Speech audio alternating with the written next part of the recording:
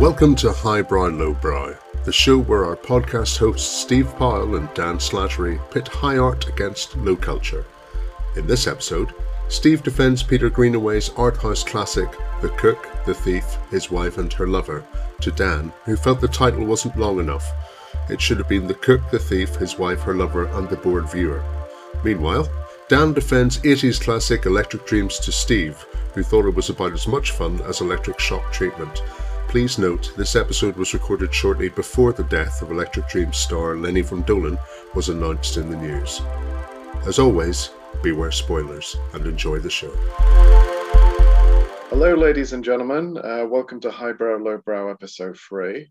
Very pleased to be recording this episode. I think we've got into the swing of things now. You know the premise of the show, but if you don't, I make one highbrow recommendation and defend it to Dan, and then Dan makes a somewhat lowbrow recommendation of a film, and he defends it to me.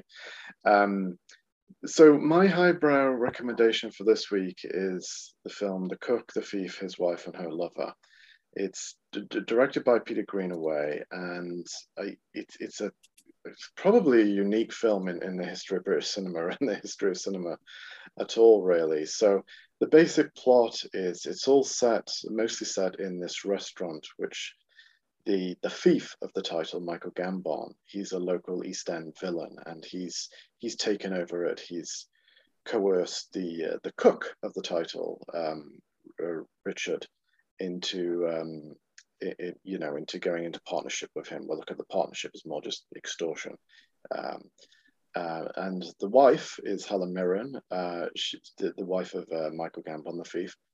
And basically, Gambon holds court in this restaurant with his cronies, and he's frequently, humiliating everyone, causing scenes, committing these acts of outright cruelty and sadism, and he's absolutely despicable. He's a monster. But he also, and this is where it kind of gets quite blackly comic and I think really funny, is he fancies himself as a gourmand. He goes into these ridiculous lectures about the delicacies of French food, which he clearly knows nothing about. He can't even pronounce them. So he does these hilarious lectures. He's kind of, self-important and bloated. And while this is going on, Helen Mirren, the gangster's mole, long-suffering wife, she spots a man at the other end of the restaurant reading a book, a well-dressed, kind of, bookish, scholarly-looking man. And they exchange looks, and then they meet in the toilet, and without ever saying a word to each other, they embark on this affair. It's very raunchy. It's erotic. They're having this affair, in the toilets or in the kitchen or in the stock room, while the cook and numerous restaurant staff are kind of facilitating them in this affair. They're covering it up as best they can, and I think that's what I'll say in terms of plot, because I don't want to give too much away. But obviously, the thief Michael Gambon is not someone you want to cross, so there's a great deal of tension. It's probably not, remembered as a particularly, plot-based film. It's remembered for shocking people and becoming a minor hit. Greenaway's films hadn't been that commercially successful up to this point, with the exception of Dressman's Contract. They're considered arty and intellectual, and lots of kind of puzzles going on within them, which are very interesting to figure out, but they're often considered cold and academic. This was a big hit, and it was a sleeper hit because word began to filter out beforehand that there was this film coming out that was a bit sleazy, a bit sexy, it had a bit of gore, and it had shock value. So people would go along just out of curiosity, because it challenged the censorship rules at the time, particularly in America, where it wasn't given an R rating. It was they said you could have cut over half an hour of it, or take the X rating, and the X rating is commercial death. But they took the X rating, and it ended up being still a commercial hit, surprisingly, even though with an X rating you're not going to get into many theaters in America. What I will say about it is, even if you struggle with the violence in the film and the sex, there is just so much to admire here. It's so rich. It's like a tapestry. Like, for instance, it begins with a really shocking incident that just that sets the tone. Well, it's almost throwing down the gauntlet to the viewer to say, if you can get through this, you can get through the film. And what it is that Michael Gambon arrives at the restaurant with all his crooks, his gang, and they beat up this chef who Gambon feels hasn't treated him with enough respect, and they really beat him up, and they, I mean, it's obviously chocolate or something, but they force feed him shit, basically dog shit, and it's horrible to watch. But then they go into the restaurant, and the sets are just amazing. It's quite theatrical. I think it's giving a nod and a wink to the viewer to say, well, this is a film. You can see the sets kind of being a bit malleable and being set up, so to speak. But the costumes are by Jean-Paul Gaultier. They've got a kind of new romantic look. This was 1989, and I think it's very much an 80s movie. And there's these wonderful tracking shots that sweep you through the restaurant, and you go from room to room. And there's a wonderful color scheme. For instance, red for the big dining room, and Helen Mirren's dress actually changes color whichever room she's in. White for the toilet. She's suddenly her dress is white. Green for the kitchen, blue for outside. And obviously that's kind of tonally, red for anger and whatnot, red for passion. And yeah, I mean, that's what I'd like to make my highbrow recommendation: the cook, the thief, his wife, and her lover. I think I've given my initial pitch, and I'll save some more details. And there's a lot of details about this film for the questioning. So, Dan, I believe you saw it. Did you see it when it first came out? I did see it when I was a student. When that would have been in the early 90s. So I probably did go and see it because of I was probably drawn in by this one really challenged the censors. It's a cinema just around the corner from my whole residence, and it also showed, for example, Bad Lieutenant and films like that. So, yes, I saw it would have been 91. And, well, I mean, watching it again, I just thought, I was probably just taken in with the whole challenging viewing thing. But actually, apart from that, I just thought it was rather interminable. I mean, the sets look lovely and they're well decorated. And I did notice the change of dress in Helen Mirren and the tracking shots, the way they're all set up. It's all very impressive. I've got a question for you. I don't know if you know the scene where Michael Gambon feeds Tim Roth something and then says to him it's a sheep's testicle. Yeah. Do you think it really was a sheep's testicle that he gave to him? Well, that's interesting because the meals were set up by this very in vogue London Italian chef at the time. I'm just going to look it up. Who did all the meals? Ronald McDonald? Yeah. Colonel Saunders? Marco Pierre White? Gordon Ramsay? No. I think it was Italian. Giorgio Locatelli. And let's see, he only would have been in his 20s at the time, but he was definitely at the top of his game. It would have surprised me if it was the sheep's testicle, because one of the things Greenaway says is that, if you do a film with me, I want you to know that you're going to have to push the boundaries in terms of nudity and stuff. And that's certainly true of this, because even though there's lots of, it's quite erotic and sexy in places, but, the nudity is quite graphic. So when you're seeing all the wobbly bits, you start to think, after a while, it starts to get a bit too much, So I think it wouldn't surprise me at all if he made the young Tim Roth eat a sheep's testicle. And that kind of comes back into the story later, because Gambon says to him, I'd expect you to chew the bollocks of anyone for me, meaning you'd have to kill for me. And, a murder does take place later in the film. Mm-hmm. And that line of dialogue is referenced.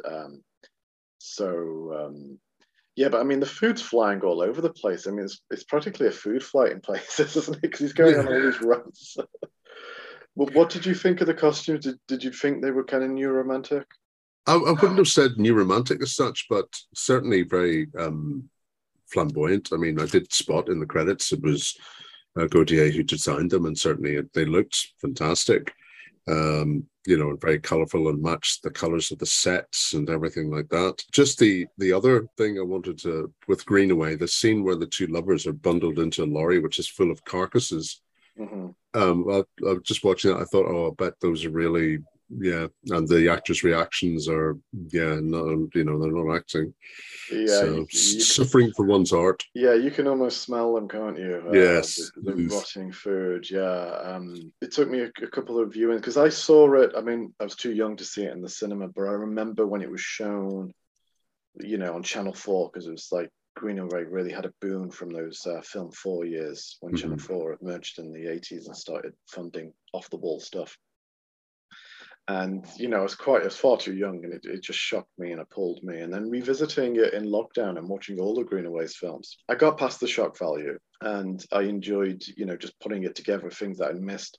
I didn't realize that those 2 trucks full of meat had arrived at the start of the film, and I'd forgotten they were actually supposed a gift from Michael Gambon, obviously stolen to give to the cook. And yes, then they provide the getaway for the lovers once Michael Gambon finds out. When it was first released, a lot of the British critics, a common analysis of the film was that it was an indictment of Thatcherism. And what is it now? They think that it was said that the thief was Thatcher, or the Thatcher government. The cook was the kind of timid civil service that essentially feeds the government.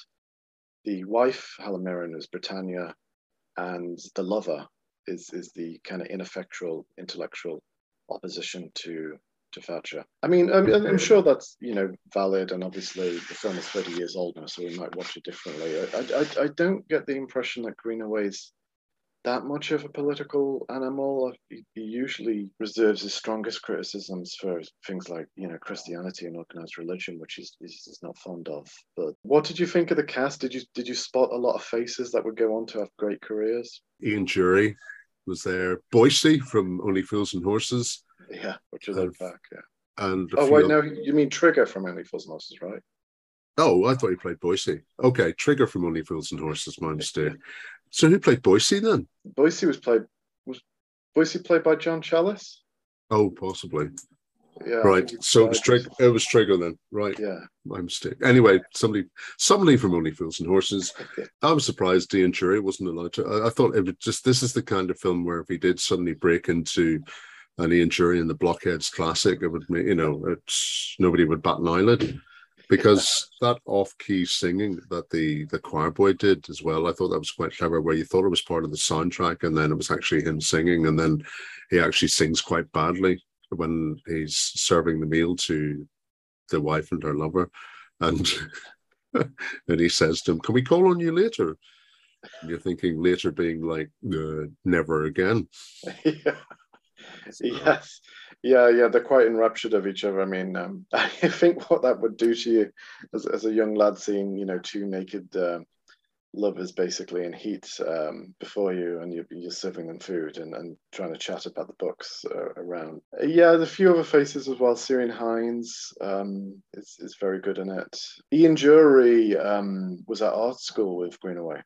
Ah, okay. Yeah, and I think obviously Greenaway's love of art, is very apparent here, and the way the shots are framed, particularly at the dinner table, and obviously there's this huge painting of Frans Hals hung up in the dining room, which later appears outside for some reason. Again, I think it's the kind of theatrical thing, because the curtain is drawn at the beginning of the film, and curtain comes down at the end of the film, and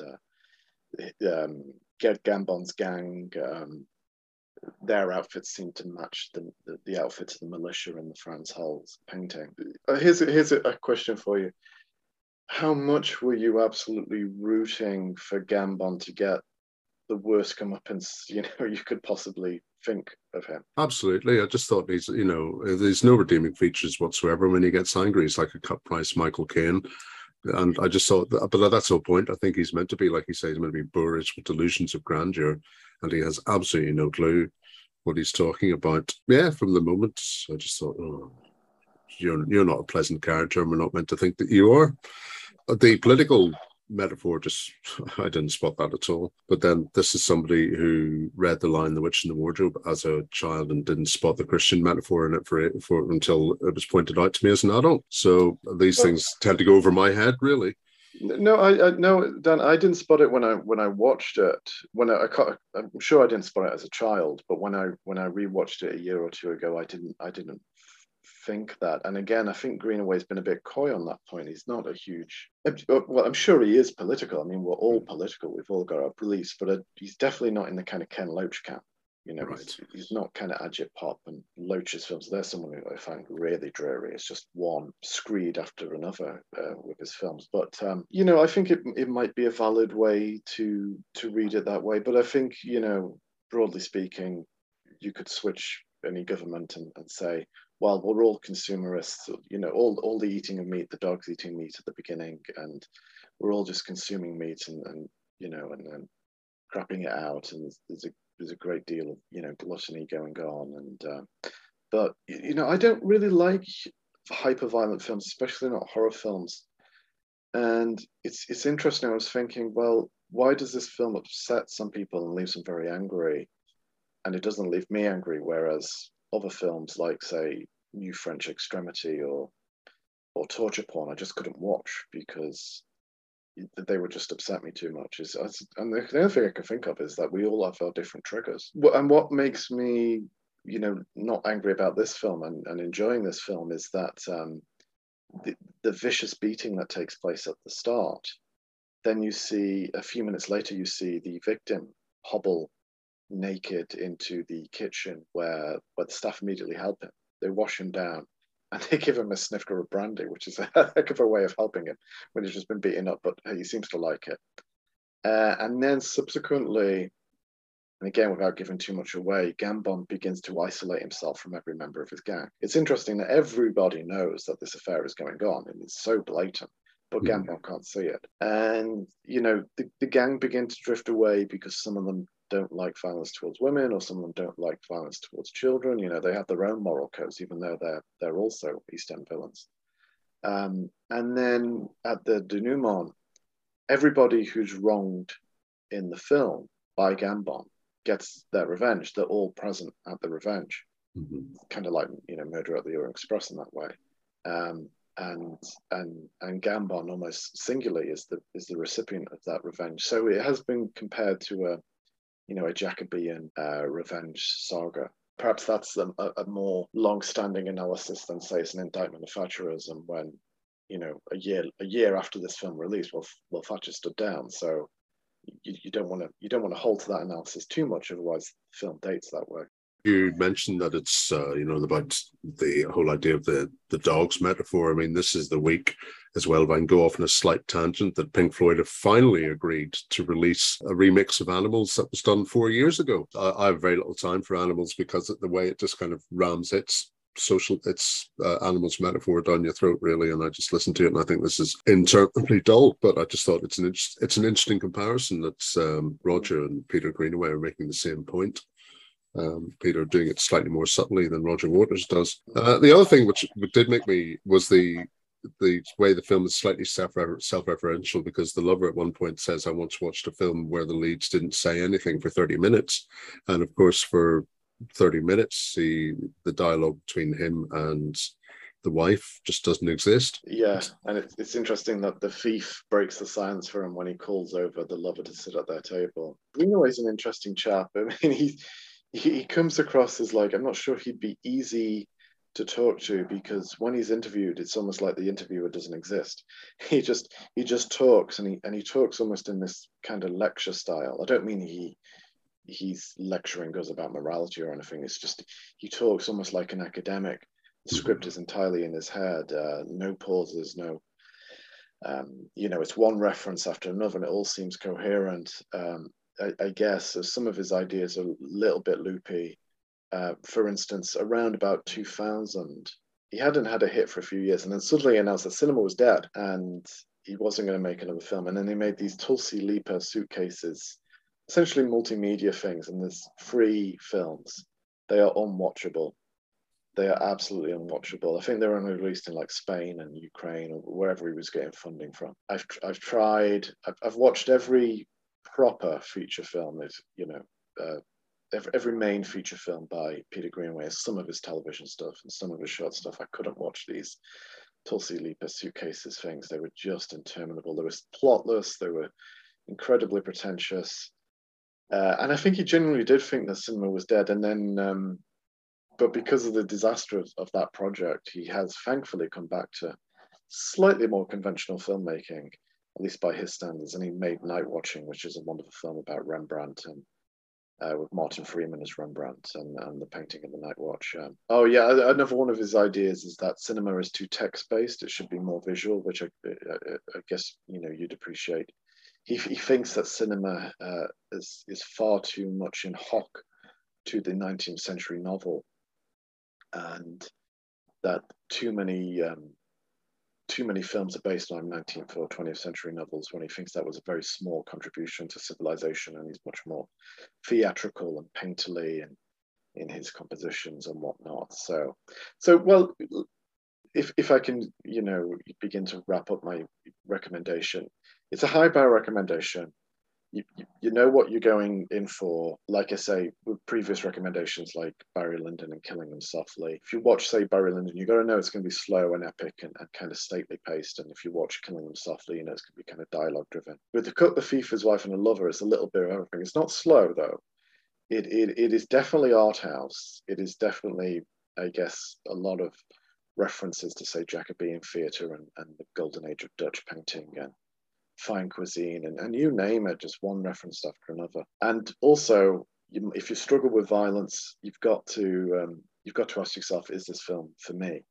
But when Steve Pemberton, the guy, the comedian who does the comic actor who did League of Gentlemen, says, if you can get through the opening assault, which is vicious and brutal and shocking, you can get through whatever follows in the film, because although there are several shocking moments, from that moment, if you can accept that assault, the film just holds you, and it does draw you into its world. I've got to be honest, with Greenaway, like I say, I saw this film as a young kid, and it upset me, but it also held me kind of spellbound in the worst way. And then when I revisited, watched all the Greenaway's films, I really began to appreciate them. I mean, some of them, like the Tulsi Leaper thing I told you about, was too pretentious. But many of them are wonderful. Draftsman's Contract, Ballet of an Architect. I really like Drowning by Numbers, The Pillow Book, Night Watching, I've mentioned. Goldsits and the Pelican Company is wonderful. He's very much enamored with digital technology right now, and he's been doing a lot of things with that. But, this is the first time I've actually gone to bat for him. I haven't written about him. I haven't done anything formal with him because I was just too intimidated by his reputation, and his films are too intellectual, too highbrow for me. I didn't know where to start with them, so this has kind of broken me. And whether I'll do anything formal, like try and write an article on him in the future, I really don't know. But okay, so that's my recommendation for this week: The Cook, the Thief, His Wife, and her Lover. Any final questions, Dan? First of all, yes, the opening scene is shocking, but in terms of violence, obviously you and I have different tolerance levels, which is fine, but I didn't think it was the most violent movie I've ever seen. I mean, I draw the line at torture porn as well. I mean, I watched Hostel and thought, oh, bleh, and didn't even bother with like The Human Centipede. But certainly you tend to see more the after effects of the violence rather than the violence itself, and sometimes those scenes can be quite bloody. But in terms of actual violence, I found it was more kind of inferred by Michael Gambon, and you thought he's capable of terrible things. And I think a lot of it is left to the imagination, like whenever he assaults the choir boy and force feeds him buttons, then I think a lot of that is hinted at rather than actual explicitly seen. And the other thing was, I remember when you initially suggested this, I made fun of the Michael Nyman score because I thought Michael Nyman was quite repetitive. I listened to this, and actually I've done Nyman a disservice on this one. I probably was thinking of when somebody lent me the score to, I think it was Z and Two Noughts, or Yes. some of his violin concertos, and I think I found them quite repetitive and monotonous. And I just thought after Nyman and Greenaway split, Nyman seemed to become more tuneful with the piano, and I love his score to Gattaca, for example. So I've done Nyman. His score is fine. It's not particularly memorable, I'm going to say, but not as monotonous as his earlier works would be. Yeah, well, it's interesting because you mentioned A Z and Two Notes, and that's one of my least favorite Greenaway films. It's interesting that the score might be a little bit dull as well. For this one, Nyman's pieces, some of them are cobbled together from earlier pieces. So Memorial, which begins the film and ends the film, and the ending of the film, the score is that piece is played in its entirety of 12 minutes or so, which is rare in a film. That was originally written as a tribute to the victims of the Heysel Stadium disaster. And there's another piece called Fish Beach, which he'd actually earlier written for a Greenaway film called Drowning by Numbers, which I also have a lot of time for. I've heard they've kept rather quiet about why they stopped working together, because they worked together for 10 years. And those were at least 10 years, and those were definitely Greenaway's golden years, where he was, the critics' darling and whatnot. I've heard some things, just on kind of, chat forums from Greenaway fans saying that they did have a falling out. The film they made after this, Prospero's Books, which is Greenaway's typically unconventional adaptation of The Tempest, would be their last collaboration. I don't know if Nyman turned down the film after that. Greenaway did call The Baby Macomb, which is even more violent than this one and kind of even more shocking. Although I defend parts of it. Maybe Nyman turned it down because he thought that particular film was too violent. Maybe they fell out, they've worked together for too long and they needed to go in different directions. Who knows? But it was interesting that Pink Floyd comparison you made earlier, because that I think around the time around Animals, David Gilmour and Roger Waters started to have very different ideas about what the band should be. Even though Gilmour and Waters' politics aren't that far apart, they're both fairly liberal left wing. Maybe Waters is a bit more of a socialist. Waters, I think, you know more about Pink Floyd than I do, so correct me if I'm wrong here, but Waters wanted Pink Floyd to be quite a political band, and David Gilmour was more like, that's not really the role of a rock and roll band. We should be more musical and lyrical. Is that a fair assumption of where you think Pink Floyd began to tear themselves apart?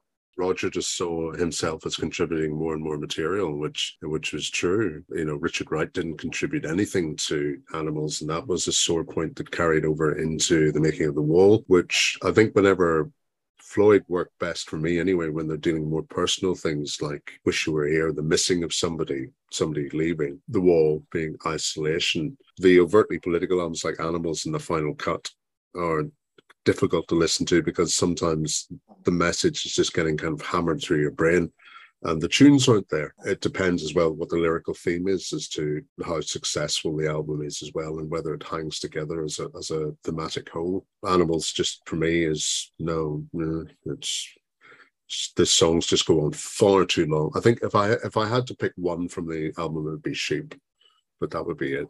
And just I've never warmed to it at all. I mean, and I like that period of Floyd during the 70s, but that's the one album I just think, no, give that a miss. So, I mean, it has its fans and it did very well for them, but I'm not one of them. Yeah, I'm probably with you on that. I probably don't hate it as much as you, but I mean, I think once you get to The Wall, and goodness knows The Wall is flawed, it's far too long, but there is some terrific music there, and there are some great songs, and that helps balance out some of the more overtly political and maybe some of the more clunkier thematic things in it. Okay, so I've given my highbrow recommendation. It'd be interesting to see if there are any Greenaway fans out there, or anyone. I'd say if you're interested in the films of Greenaway, this might be a good one to start with, because, like I say, it was a commercial hit, and he's had very few. I think he doesn't make films for the money. I think he just makes them for the joy of making movies. I think Draftsman's Contract, which was his first narrative feature, it did fairly well. And that got great reviews. The only person who didn't like it apparently was Alan Parker, who called it the Draftsman's Contract. And he said if Greenaway ever gets the funding to make another film in the UK. I'm going to leave. Well, Greenaway did, and I'm not sure if Alan Parker made another film in the UK after that, but he really didn't like it. But yeah, and I think The Pillow Book did okay with Ewan McGregor, because that was that mid-90s phase where Ewan McGregor was really hot in just after Trainspotting. So I'd say, start with The Cook, the Thief, His Wife and Her Lover, and see where you go from there in the Greenaway canon. Shall we move on to your recommendation, Dan?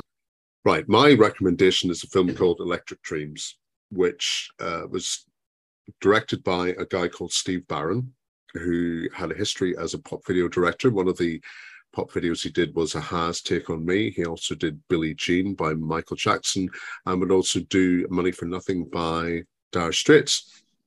So he's very good at doing the very colourful films. With this writer called Rusty Lemrad, they came up with this plot involving a boy called Miles, who buys a computer called Edgar, who proceeds to call him Moles. This was at the time in 80s movies when computers on screen could do then what they can just about do now. So obviously then you could hack into the Pentagon and cause World War III in war games, or it could control every device in your house and make your life hell, which it can just about do now. Hello, Alexa. Sorry, I've just set off my Alexa by saying that. That's appropriate, I think. Yeah. Very meta, dear boy. Never mind, Alexa. I didn't mean it. Please don't take over my house.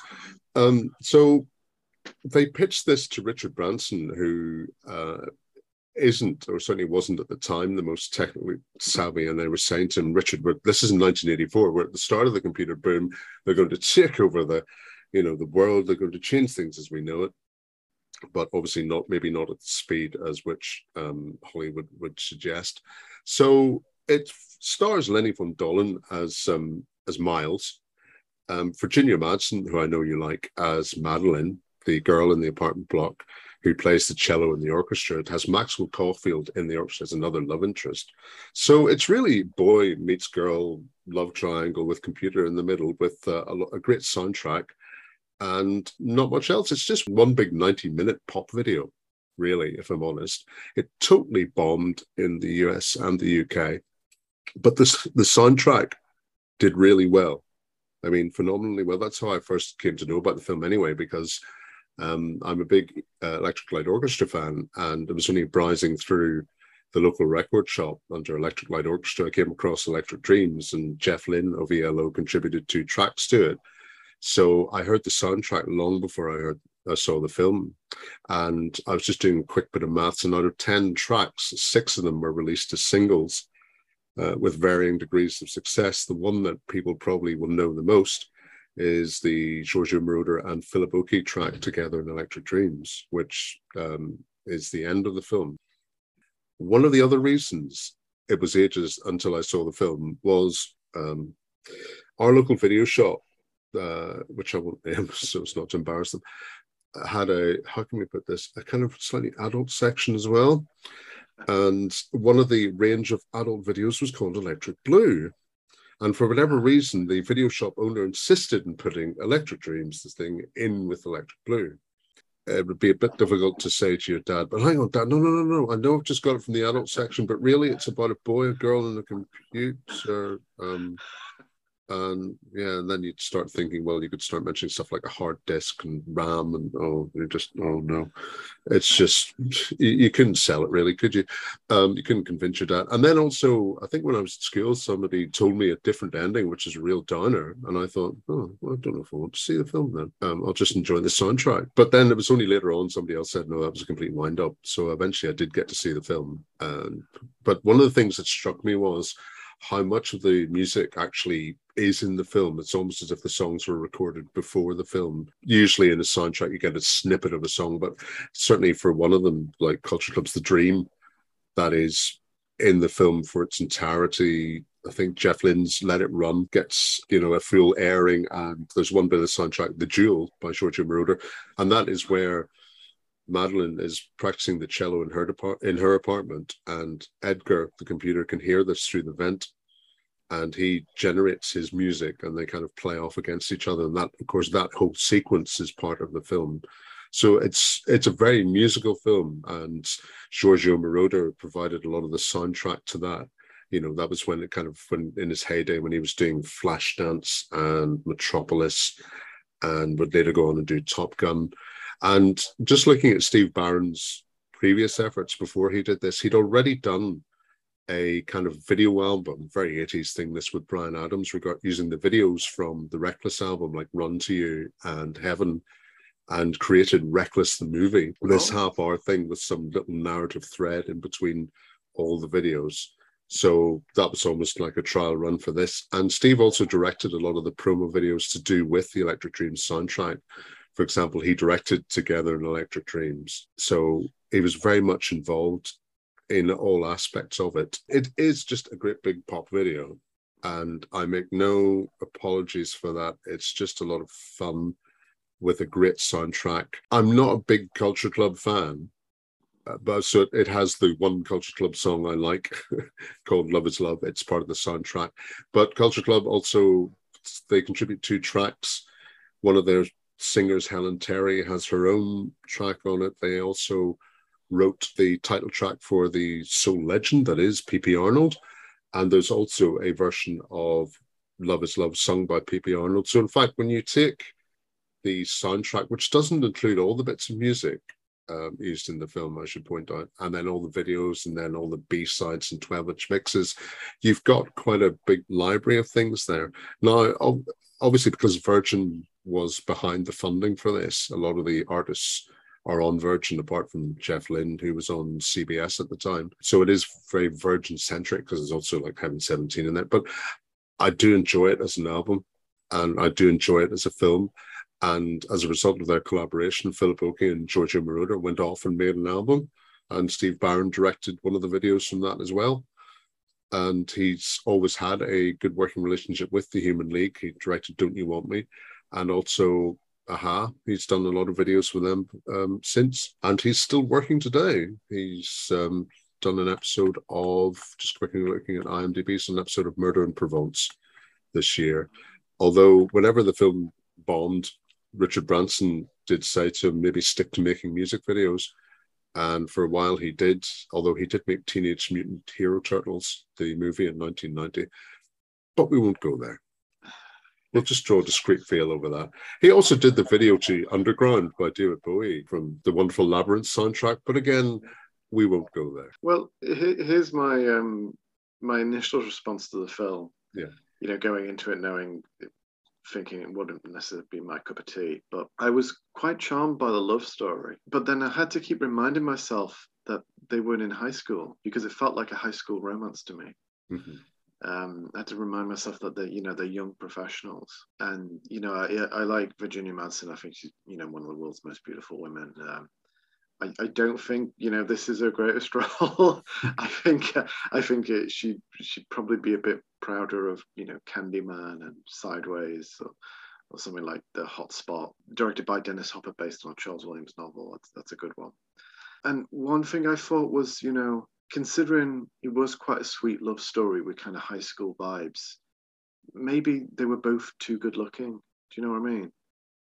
Maybe if the guy had been geekier, it might have been sweeter that she was falling for a really geeky guy. But he was quite handsome, so I was kind of like, oh, maybe they missed a trick there. I can see your point, but this is the 80s, where everybody was good looking, even the geeks, Yeah. So that's probably why they went with that. The thing is, as well, this was Steve's first attempt at a movie. This was Rusty's first writing effort. So, and certainly in one of the, the making ofs, the cast and crew would say we were all so young, and this is one of the first things that Richard Branson had funded after the disaster. When I say disaster, the disaster side was trying to get the Eurythmics soundtrack onto 1984, but that's a whole different controversy which deserves a whole episode in itself. So this was his first kind of successful marriage of pop music to a plot, if such a thing exists. But I take your point. It is kind of written very much like a high school romance, and it is quite naive and charming in its naivety, I suppose. But yes, it does stretch the 90 minutes running time, really. There's not really that much of a plot, is there? No, and I think that was his biggest weakness, is that I was watching it, and maybe we were like half an hour into it, and I'm like, it feels like they're struggling to get to the next scene. It feels like this scene is kind of so drawn out that, like, how are they going to get to the next scene? Where's the story going next? That's where I felt like, oh yeah, this is where it falls down. But I'll tell you something interesting. Because I didn't know much of the backstory there, which you've described, in good detail, is that after I watched it, I went on YouTube, I watched the trailer for the film, and I was just like, I tell you what, I'm not surprised it bombed, because the trailer was rubbish. They really didn't know how to sell it. But then I watched the Electric Dreams music video, and you think to yourself, oh my word, if I'd seen that music video, I would have gone and seen the film. And there's something similar for Absolute Beginners, which was a big box office bomb. It kind of bankrupted Goldcrest Films. But I've got some time for it, and I quite like it. The trailer is appalling, but then David Bowie's music video for, the title song is absolutely brilliant. And you think, oh, this is a much better advert for the film than the trailer ever was. Together in Electric Dreams did have the kind of dual purpose of trying to promote the song, which was doing rather well, and trying to get people to see the film, which of course wasn't doing quite so well. So I suppose that's partly why Virginia Madsen appears in the video, to try and help cross-promote the two. Just a quick anecdote about that was, when they were recording it, Phil Oakey apparently wrote the lyrics on the back of a cigarette packet, and he went into the microphone and did a take, and George Moroder went, "Yep, that's fine, that's great, thanks very much." And he was, "No, hang on, that was just rehearsal. Can I do another one?" And they went, "Oh, all right, then let's do another one." So they did another one, and I was like, "Oh yeah, that's fine." And they ended up using the first take. So, so a song that was knocked out in the vocal was knocked out in about 10 minutes, according to Steve Barron, then went, I think it made the top 3 in the UK, and did very well. And indeed was what the opening song at a friend of mine, if you're listening to this, Mark and Natalie, it was the opening song at their wedding. Oh. Was Together in Electric Dreams, and I thought that's a brilliant. They wouldn't tell me what it was, and when I heard that, I thought that's a brilliant choice. So the song lives on more than the movie will. Now, of course, one of the reasons why it hasn't seen much of a release on DVD or Blu-ray, in the same way that, say, Absolute Beginners took ages to come out on Blu-ray, and the Willie Russell play Dancing Through the Dark was in legal limbo for years, was just the sheer amount of music contained in it, because you've got rights issues, you've got to clear it with the artists from different release. So at the minute, there's no Blu-ray release in the US, and the Blu-ray release in the UK has a decent making of documentary on it, with an interview with the two leads. But for example, the videos of all the songs aren't included. And it's the kind of thing, one year Lenny Von Dohlen did say, "Oh, Criterion are looking at releasing it." And I thought, it wasn't on April the 1st, and I thought maybe it's joking. And then I thought, well, no, it is the kind of thing, actually, if they're going to do stuff like Fast Times at Ridgemont High, then Electric Dreams isn't outside their remit, really.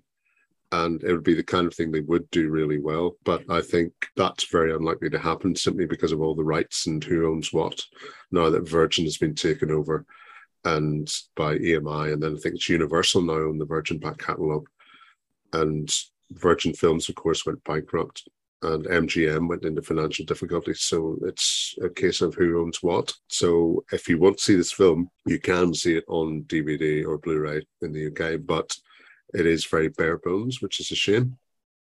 Or do you think it just doesn't deserve any tender loving care? No, not at all. I mean, I'm very much an archivist by nature, and I hate to see any film get caught in legal limbo. I think any film deserves its audience, the people who love it, unless it was, grossly offensive in some way. If it was, the only way I'd want a film to disappear would be if it was, racist or something. But even filmmakers like Lenny Riefenstahl, who were associated with the Nazis, some of their work, or D.W. Griffiths, Spirit for the Nation, some of their work has been preserved just for the cinematic value, rather than, even though it was tied, rightly or wrongly, to dubious or abhorrent political philosophy. But, back to Electric Dreams. I enjoyed it. Like I said, I was very charmed by the love story. I mean, I thought it was Wafer Thin. And again, like I say, I think it was more high school love story, because they briefly go on this tangent where, as a couple, they're running into difficulty because of the computer. But there's never any doubt that they're going to be driving off into the sunset together. I mean, literally. But I think it was very much a child of the 80s, and not just through the soundtrack and everything, but like you're quite right, the technology. I mean, I have a soft spot for not just the James Bond films of any era, but particularly the 60s James Bond films, and also the spy-fi rip-offs of the 60s. And if you look at the computers in those films, very early mainframe computers, they always have the spinning tape that looks like a giant Walkman. And they have something like 100 wires coming out to the back, and it looks like just one massive fire hazard. So it was interesting to see the state-of-the-art technology in this film, and even just going to his little local computer shop, his version of Curry's, and seeing them talk through the technology, and just the general belief from like maybe the 60s to the 80s that they didn't realize, as technology gets more sophisticated, it tends to get smaller, and obviously computers, the more they're miniaturized, the better they get. Everything looks so big; it looks like giant TVs. But it was charming, and San Francisco looked, very agreeable. The filming in the famous areas with the steep roads, famous from Bullet and Zodiac, and crime movies like that. I thought it was quite diverting. I mean, you couldn't make it today, but probably because technology is just so damn reliable, much more reliable. And again, we've got Alexa, so I guess it was ahead of its time. It did see some of the directions that technology was going in. Well, now that Peter Greenaway's fallen out with Michael Nyman, maybe he can. Is Giorgio Moroder still alive? He is, yes. He's still going. He recently, well, when I say recently, in the last 5 years, did an album called Deja Vu. Okay. And he kind of drifts in and out of fashion. There's always somebody remixing the stuff if he's not recording new stuff. So yes, can you imagine Peter Greenaway and Giorgio Moroder? Yeah. Kind of it would have a kind of slight Euro disco soundtrack to it. If you can imagine, have you ever seen Midnight Express? I mean, that's Giorgio Moroder doing the score on that. Obviously, Flashdance. The Never-Ending Story was another Giorgio collaboration. Didn't he do The Untouchables? Giorgio Moroder. Was that Ennio Morricone? Oh, who did? That was Ennio Morricone did The Untouchables. Yeah. Can you imagine? Giorgio would have had a bit more thumping disco to it. Yeah. Sorry, I think I was getting confused because obviously The Untouchables is a very 80s movie, and I think what's kind of clever about Morricone, what he does is he tends to give a kind of period soundtrack with an 80s feel. So the period is the 20s, and but the soundtrack has this marvelous 80s feel to it. But I guess Moroder would have made that a bit too 80s. It wouldn't have quite have straddled both decades. I'm just imagining now, I'm seeing if you put the thought in my head, Giorgio Moroder doing The Thing. Oh, right. Okay, because that was Morricone as well. Yeah. Or a bit before his time, can you imagine if Moroder had done the spaghetti westerns? Yeah. With the theme, but a bit of a disco thumping track underneath. Yeah. So, did he do Cat People? He did do Cat People. Absolutely. And did he work on the song with David? He did do. I'm not going to sing too much because I don't want to get us a copyright strike. Thanks very much. But let me just see what else. But yes, because of course Niall had to re-record it for Let's Dance. Let's see what else. And of course, what else? He's also made non-soundtrack albums. Let's have a look.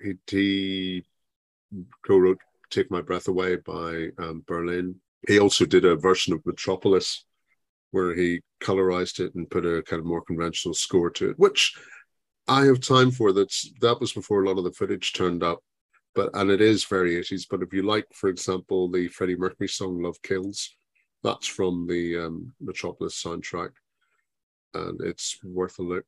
Flashdance, Scarface, he did the music too. Oh, yes. Midnight Express, obviously, another one. Yes, Cat People, Electric Dreams, The Never-Ending Story, Over the Top. That's Stallone. That's a Stallone classic, that, isn't it? Oh, the arm wrestling one. Yes. Well, imagine he would have been briefed. Can you try and make arm wrestling exciting musically? Yeah. That's a tough call, isn't it? Yeah. The other thing he did was for American Gigolo. Of course, he did the soundtrack to that, including the wonderful collaboration with Blondie, Call Me. Oh, yeah. So that was him. So he does have his moments, although sometimes I think the movies that his music used in don't always work. But there you are. Yes, so I'm sure Peter could still call on Giorgio to help him out with the soundtrack if he's doing a thumping Euro classic. Yeah. Could you describe any of Peter Greenaway's films as thumping Euro classics? Well, how about those ones that you said were too arty with no plot? Oh, the Tulsi Leaf Suitcases. Oh, I mean, one of them's on YouTube. It is unwatchable, but I mean, they're mostly kind of multimedia things, with kind of split screens and, not just 50-50 split, but, multiple headshots and everything.